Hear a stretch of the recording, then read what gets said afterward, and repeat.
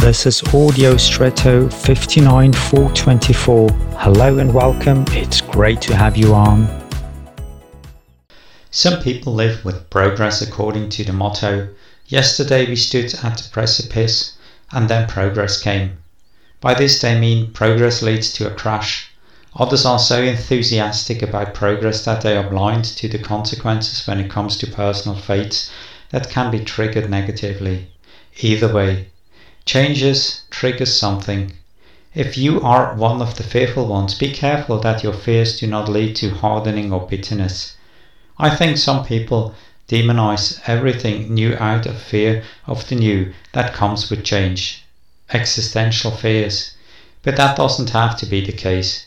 Maybe progress really does bring massive changes, for example job cuts or the like, but there are also new doors that open up. One way or the other, I believe that the basic trust in a good God who cares and takes good care about me and of me in every situation helps me. Do you know this carelessness? And now I wish you an extraordinary day.